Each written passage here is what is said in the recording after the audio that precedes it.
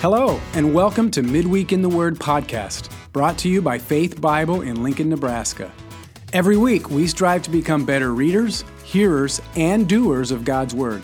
Look for us every Wednesday where you stream your podcasts. Here's our host, Faith Bible's Adult Ministries Pastor, Brad Myers.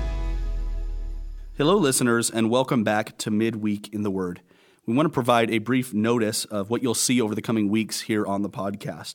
We're going to be breaking from our Bearing Witness series over the summer and into the fall in order to highlight some of our best past episodes. So as you're listening, you will notice there's a bit of a reference gap. We'll note things that don't quite line up with the timeline. But Lord willing, we'll be back with new content in September. We hope you enjoy these episodes. Now that we're a couple weeks into the series, I've covered the doctrine of Scripture, and I've covered the doctrine of the Trinity, or begun covering the doctrine of the Trinity, as we'll continue that here just a little bit more on the podcast this week, as we'll be addressing the first person of the Trinity, God the Father.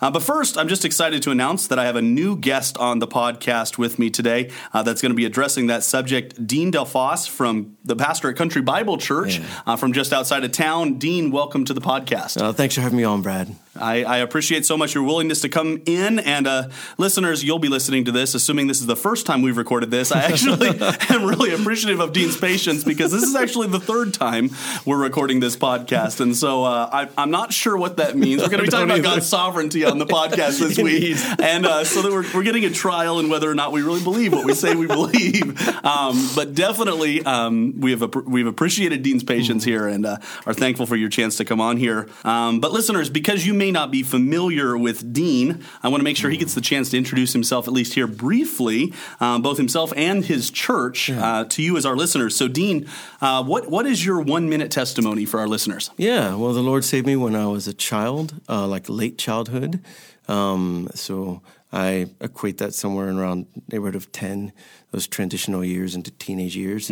I suffered with a lot of doubt about my salvation, not doubt about God or Christ's sufficiency or any of that, but just whether I did the things necessary on my part, which means prayed the prayer the right way in order to be saved. So struggled with doubt a lot for that, and the Lord, through many repeated reminders, shifted my focus off of myself and my prayers onto the sufficiency of Christ and his promise to save. So I'm super thankful for what God has done in my life over these years. Very good. Very good. Okay, so you go from there, coming to Christ at a young age, to ending up on staff at Country Bible Church. Indeed. What's your role there, and how did you end up at Country Bible? Yeah, so I am the senior pastor at Country Bible, but in truth, for quite a long time, I serve alongside two other pastors, and I very much consider myself one of them. And so there's so much that would not happen in and for our church family without those guys. So I'm really, really honored to be one of them. They're great. Yeah. So Country Bible is, it's a good church. Like you said, just a few minutes outside of Lincoln, and I think I've been there since 2013 is when the Lord took us there. I've been in church planting before this and learned of Country Bible from a website called the Gospel Coalition. Brad, one of my associate pastors at the church, posted that opportunity there. And God was just making a transition for us at that time. And having served in different parts of the United States in church planting, to move to Country Bible was a great thing for us. When we saw the address of the church being in Bennett, NE, or near Lincoln, NE, my wife and I, not knowing our U.S. geography very well, thought it was New England, thought NE stood for New England, thought New England was a state.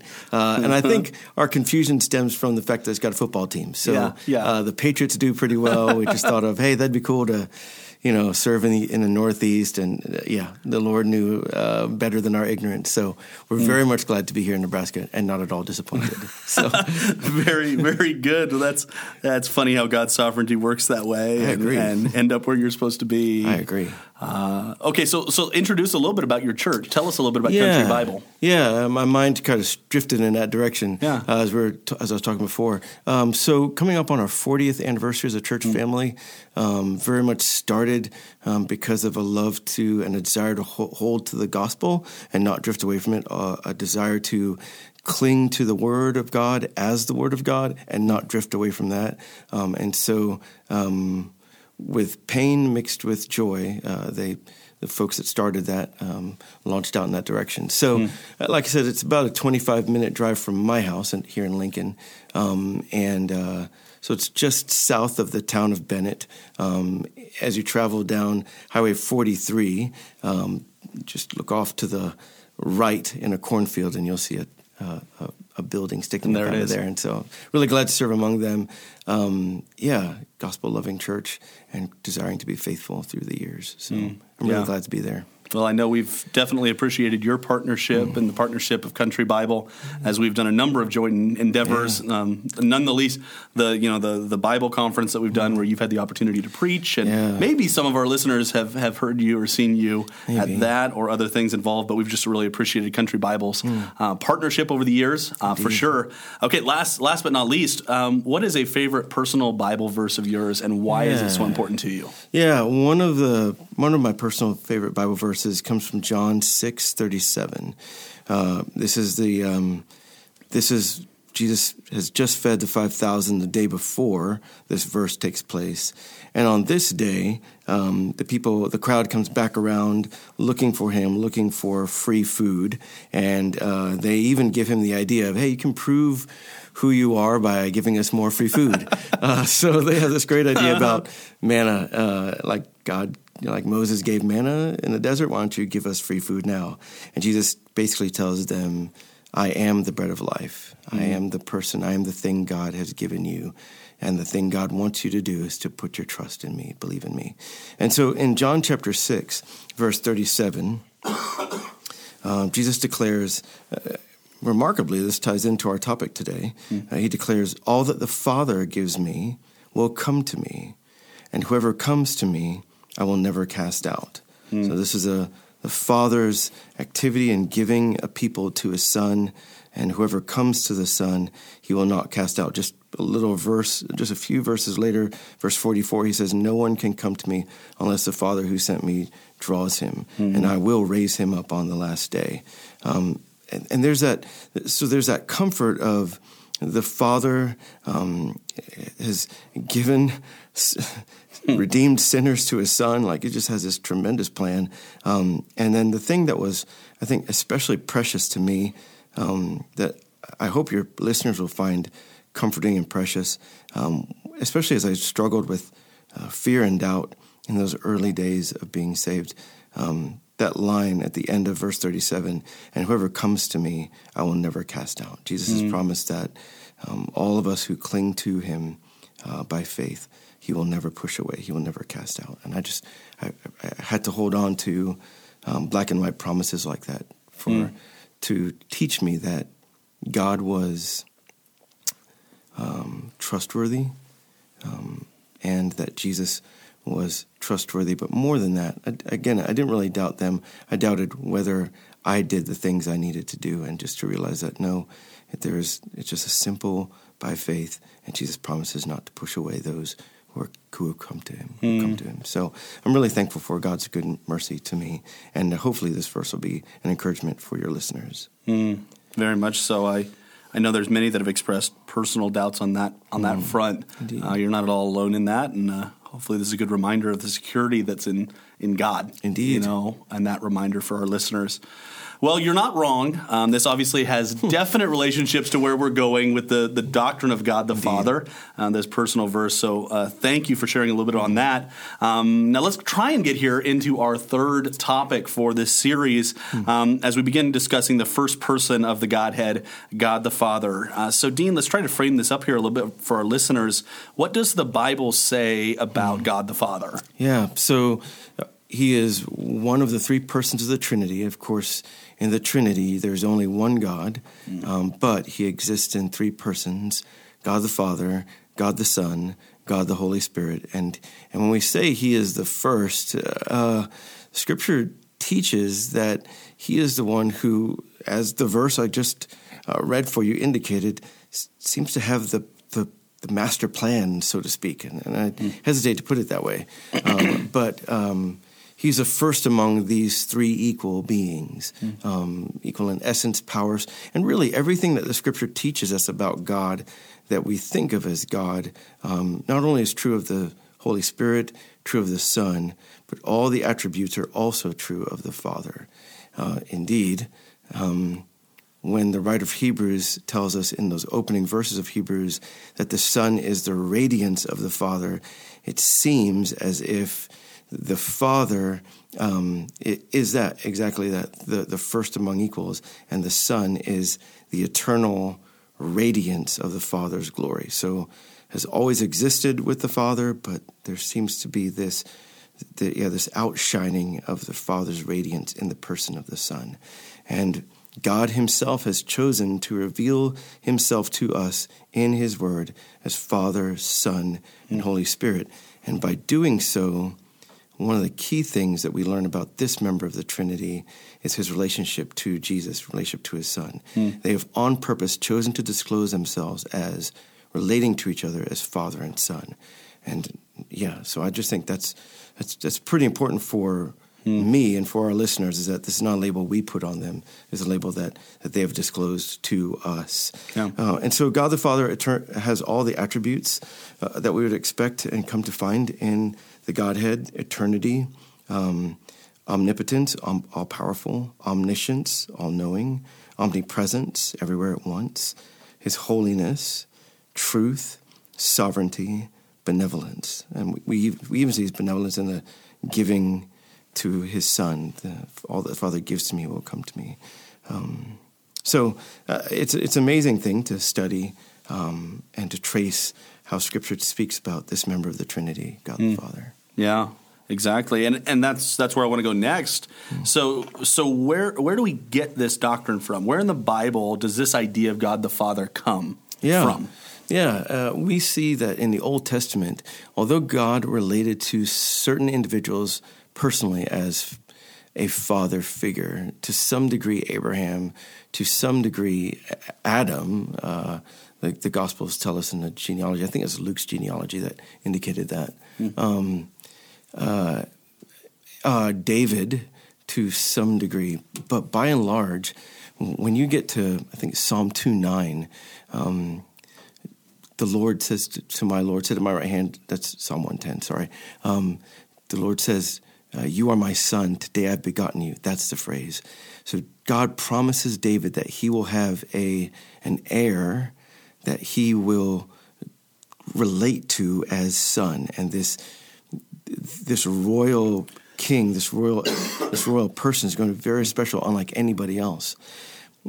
But setting that aside for just a second, by and large, the Old Testament teaches that God related to the people of Israel as a whole, as Father, not necessarily individuals, but as a whole, as a nation as a whole. And that's where a key distinction comes in the New Testament, is that now we begin to pick up on the fact that God's fatherhood is very much targeted to individuals, beginning with and most fundamentally with the Lord Jesus.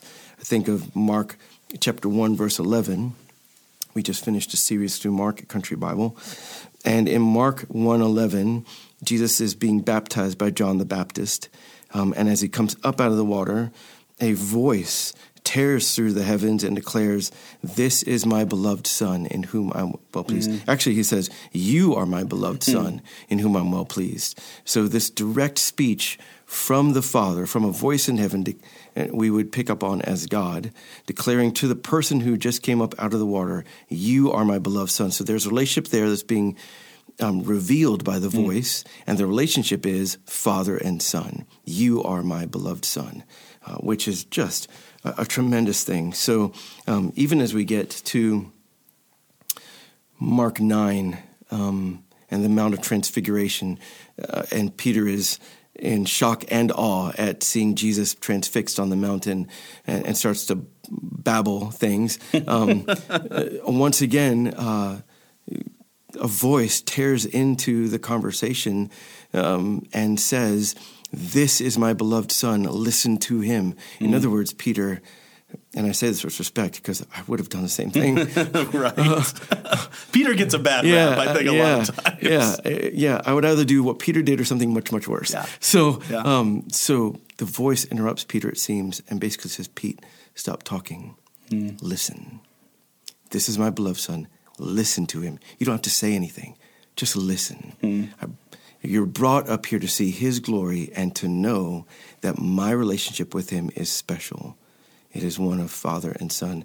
And so now twice the voice born from heaven declares this about this person, Jesus, this father-son relationship. And God has not done that in a public way for any other individual that I remember in Scripture. Nothing like that. And so by the end, when we get close to the cross, John 14, Jesus has declared to them that he's going away to the cross, and their hearts are troubled. He tells them, "In my Father's house are many rooms, many mansions, many dwelling places. I'm going to prepare a place for you, coming to get you." And Philip says, "Show us the Father, and that would be enough." And in Mark 14:8, Philip says, "Have you not known me, Philip? How can you say, 'Show me the Father'? I and the Father are one." So in other words, if you've seen me, you've seen the Father. Everything I do and say, I do from the Father's bidding. If you've seen me, you've seen the Father. Not that they're the same person. They're two distinct persons, but the Son perfectly represents the Father. All his attributes, all his characteristics, all his intentions, the Son perfectly represents his Father. And even when we get to, I think of Matthew 6, where you all are going through Sermon on the Mount. Yeah, just this Sunday we covered, the Lord's Prayer. That passage, so exactly, perfect. Exactly. Yeah, so there Jesus, again, they ask him, "Teach us to pray." And the first thing he teaches them was, when you pray, "Our Father who art in heaven." And he... again, there was that corporate idea in Israel, but it is supercharged out of the lips of Jesus. This intimate relationship that I have with the Father, I am working to welcome you into. In other words, you will know, I think, after his death and resurrection, you will know an intimacy with God the Father akin to what the Son has. And so he's inviting us to refer to this person as our Father. And stunningly, again, just kind of going forward in time a bit, this is again the night before his death. They're in the garden, and Mark 14, he has separated himself from his disciples by a stone's throw.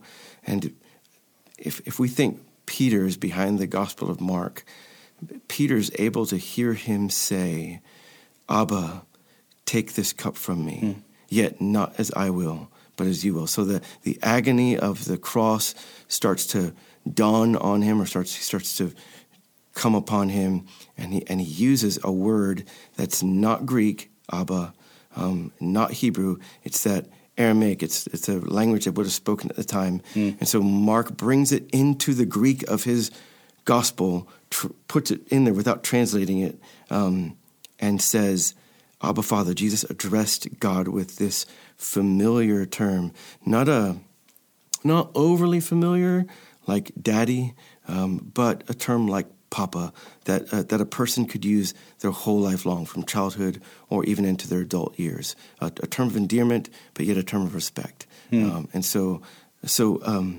Abba, Father, Mark 14:36, and then Scriptures teach us that the Lord has the power to take his life up again after he has died. And then Scripture also teaches us that the Father raised him from the dead. We read that in Romans 4:24, or Hebrews chapter 13, verse 20 and 21, that the God of peace, who raised from the dead the great shepherd of the sheep, the Lord Jesus. So so many connections to what the Father, who the Father is, and also what he's doing, the special relationship he has to validate the Son. This is my beloved Son, and also in raising him from the dead. And then as Scripture goes on, the New Testament goes on, we get folded into the picture. Ephesians chapter 1, verse 3 tells us that God predestined us for adoption in love. And so we who have clinged to Christ Jesus by faith, God has predestined not only that we are forgiven, so much more than that. God has predestined that you will be in my family. I want to adopt you as beloved sons. Yeah. And I love that Paul put in that he did this in love so that we would not think in any way, as we're tempted to think, that the love of a father for his adopted children is in any way lesser or not loving. He predestined us in love for adoption as sons. And I just think, I'm so glad Paul wrote it that way. Yeah. And it's stunning that we get to relate to God not only as creator, not only as forgiver, and he's not just somebody who's putting up with us, but he predestined to have us in his family, knowing that we were twisted and sinful from the very beginning, like knowing that he predestined that we'd be folded into his family in love, and that he wants to relate to us as Father. And it's hard to get over that. Yeah. That's huge. Yeah. And I can't help with, you've already mentioned, John. Yeah. I can't help with that, in my Father's house there are many rooms. That familial, this is the Father's house, and Jesus is the door that is inviting us into that adopted familial relationship that we see culminated in Revelation. Yes. Obviously, but that picture is so powerful. I agree. In my opinion. And I've got a place for you there. Preparing a place for you there in my Father's house. And I just think, exactly, to be folded into this, there is no, there's nothing we're missing out here that will not be exponentially just be dwarfed by everything we'll experience there. And speaking of that, just if I may, Colossians 1:13 talks about how God transferred us from the realm of darkness, or the kingdom of darkness, into the kingdom of his beloved Son, the domain of darkness, into the kingdom of his beloved Son. 1 Peter chapter 1, verse 3 talks about how God the Father gave us new birth into a living hope through the resurrection of Jesus Christ from the dead. And then Revelation 22:4, that one day our dwelling place, as you said, will be forever with God, and we shall see his face. So what Moses could not experience on Mount Sinai in Exodus, no one can see my face and live. We get to experience for all eternity. We will see his face. And so it will be our everlasting joy, and we will never want to be parted from him. Amen. Well, obviously, we could spend the rest of the episode of the podcast just dwelling and meditating on this incredible reality of God as Father, God the Father, that aspect of the Trinity in the person. But we also need to talk a little bit here.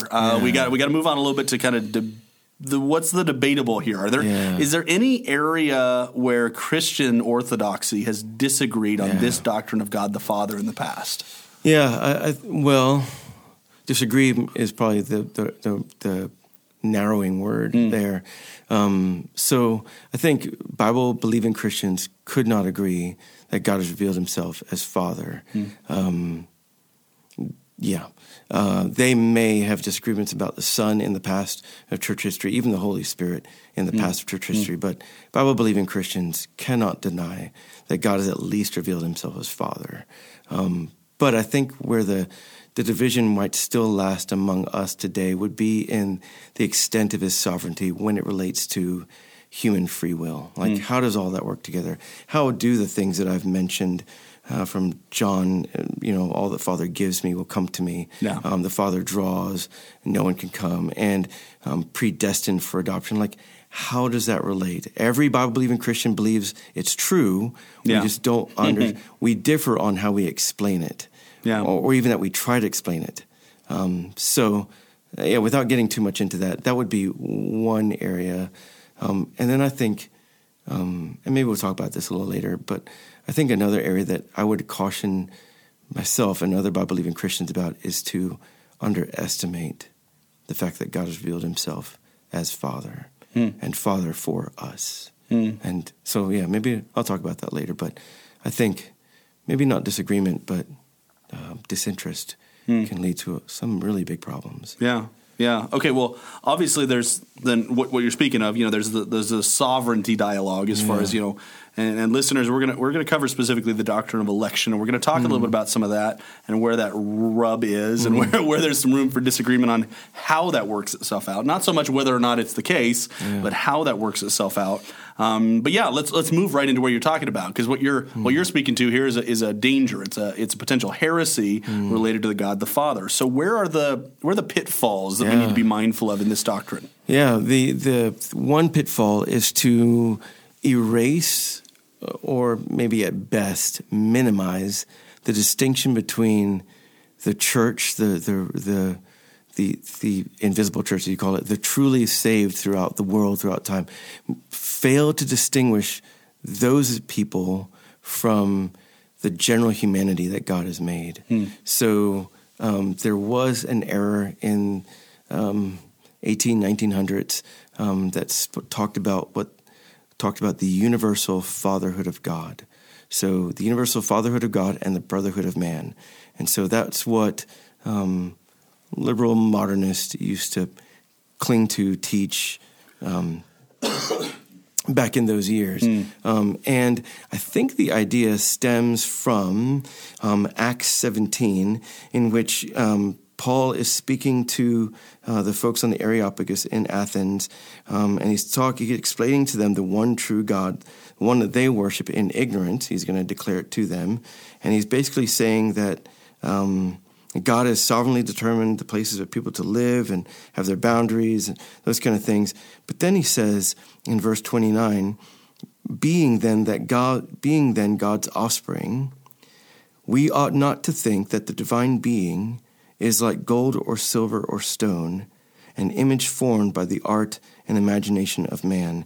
And that little phrase at the beginning, being then God's offspring, and which he gets from one of their poets, just a quote from one of their poets. And I think he's trying to say that since you and I are complex creatures and able to think, move, have existence, we should not think that God is like stone or gold, or silver, or anything formed by the art and imagination of man.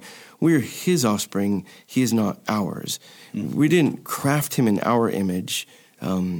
He made us in his. He is not dead and lifeless. He is living and active and purposeful. So the tables are completely flipped. He is not.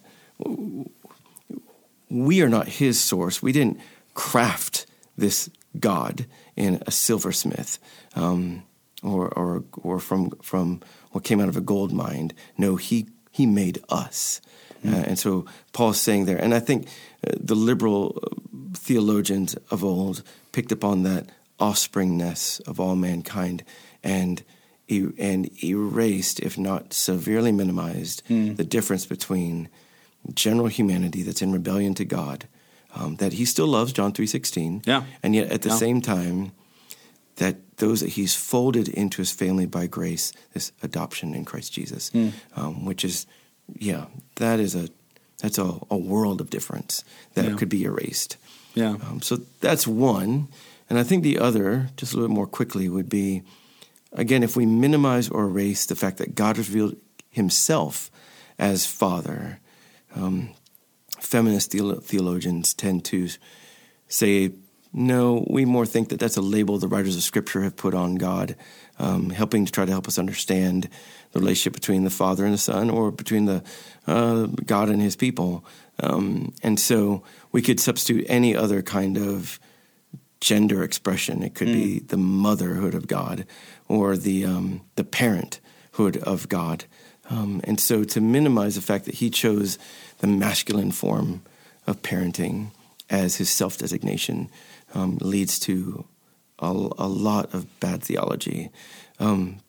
But if I may, just a word of caution for those of us who are Bible-believing Christians, we may tend to want to throw some stones here. A caution for us would be that we tend to equate certain attributes of God with a more feminine orientation. And we need to be really careful with that, because a really bad understanding of what it means to be masculine has led us as evangelical Christians in several decades to teach, do, and model very, very bad things for our children and our sons. And when you think of the fruit that the Holy Spirit brings into the life of a believer, would it not be fruit that would want to make us more Christ-like in every way? And if Christ is the exact radiance of his Father, more like the Father in every way. And when you think of the fruits of the Holy Spirit, we often equate them with more feminine aspects, which is a terrible mistake. God is revealing himself through the fruits of the Holy Spirit as loving, joyful, peace, patience, kindness, goodness, faithfulness, gentleness, self-control. All these characteristics that we never say it, just more in our attitude, equate with just a more motherly aspect of things. Yeah. And I think that's a terrible, terrible, terrible thing. Number one, we should define our terms better than we do. But number two, we should not so quickly dismiss the love of a father or the fact that he could be joyful or at peace. And how many of our listeners may wish that we had a father who was at peace. Yeah, and it causes us to both misunderstand what God is saying when he says God the Father, and also misunderstand the way fathers are supposed to function in modeling after the ultimate Father, in God the Father. Very good. Very good. Well, you're already getting here a little bit into where we want to go next, because you're talking a little bit about things we need to keep in mind as we try to apply this doctrine to our lives. So as we try to understand this, but also recognize the significance of it to the way we live our lives, what would your encouragement be for our listeners? How do we apply this doctrine to the way we live? Yeah. So let's start where we just ended. Yeah. Number one, let's take a fresh look at the fruits of the Holy Spirit. And again, it's fruit. It's not something that we necessarily have to drudge up, but as we walk, or as Paul said, keep in step with the Spirit, he is bringing these things out in our lives. Fruit can't help but grow. So, Lord, be merciful, help more fruit to grow in our lives. We want to be more like him. And don't be shy about those things, but relook at the fruit of the Holy Spirit and reappreciate it for what it is, for both men, women, boys, and girls. And then number two, and I think maybe this will be where one I would camp on. J.I. Packer, I thought, made a great point in his book, Knowing God. He talks about how justification, being forgiven by God, or maybe a little bit more specifically than just forgiveness, justification would be declared right or declared righteous in God's sight, declared just in the eyes of God. I think of Romans 3 in that regard. So he is just and the justifier of the one who has faith in Jesus. Packer mentions justification is the first or even the chief blessing that comes to the believer, but that adoption is the highest blessing that comes to the believer. Justification is the chief or the first, but adoption is the highest. Can we really think of anything better than being folded into God's family and for him to embrace us, as it were, as his own dear sons? There is no higher blessing than the believer can imagine than to call God his Father, along with the Lord Jesus Christ. So Packer puts it this way. He says there's 6 things that the believer should say to himself every day. First, I am a child of God. And honestly, this goes back to what we said earlier, the tendency to not take God seriously when he speaks this way, because especially guys, whether we want to acknowledge it or not, our feelings or our self-perceptions or our remaining guilty feelings, even though we don't have any legal guilt, our guilty feelings or just what have you, keeps us at arm's length from God, or even just some bitterness that things have not gone the way we wish they would. But Packer says the theology that we are taught in the New Testament, we should rehearse every day. Phrase number 1, I am a child of God. Phrase number 2, God is my Father. Number 3, heaven is my home. I think without that one, we begin to expect too much out of these years and this life. If anyone's seen me face to face, like, you'll know that I'm Jamaican and I've got some mixed ethnicity in me. And I would say that one of the things that has brought me some clarity and a lot of peace in like the last 18 months, the different things our nation has faced, is heaven is my home. I am not looking for perfect anything here, anything that the people around me are fighting for. And as I told my dear church family Sunday, we're the only ones who've been born again into this living hope. We need to share this news with everyone because they're putting their hope in the wrong thing. Yep. They're hoping for a justice system or a political campaign or being the flavor of the month to heal that the thing that sin has warped and broken. And only through Christ Jesus is that healed, and the only hope we have is that heaven is our home. So number 4, every day I am one day nearer. Number 5, my Savior is my brother. That's kind of what I mentioned before. Yeah. And then number 6, every Christian is my brother too. And how I wish that believers who disagree, especially on how political or social issues relate to Scripture, I wish they would understand that we are letting an important but secondary thing divide the family of God. And we ought not to. How often has it taken us time for some truths to sink in that others knew quite well? So my point is, let us give each other lots of room to grow, to make mistakes, to learn, and to realize, oh, that's what Scripture says, and to get on board with that. Instead, we keep pushing each other to arm's length when right now brothers and sisters need us more now than ever. Now is the time for us to reflect the grace that has been shown to us and stamp down the things that seek to divide us without being silent on them, but understand that our quote-unquote opponent, the person across from us that disagrees, may need time to let those truths sink in or to let God show them himself the validity of what you're referring to, or let God show you that you're not right. Like you're wrong about this, and you think you're right. Like a lot of humility. These 6 things would go a long way, not to solve everything, but to help us walk together as we discover what Scripture says about various topics. So again, I am a child of God. God is my Father. Heaven is my home. Every day I'm one day nearer. My Savior is my brother. And every Christian is my brother too.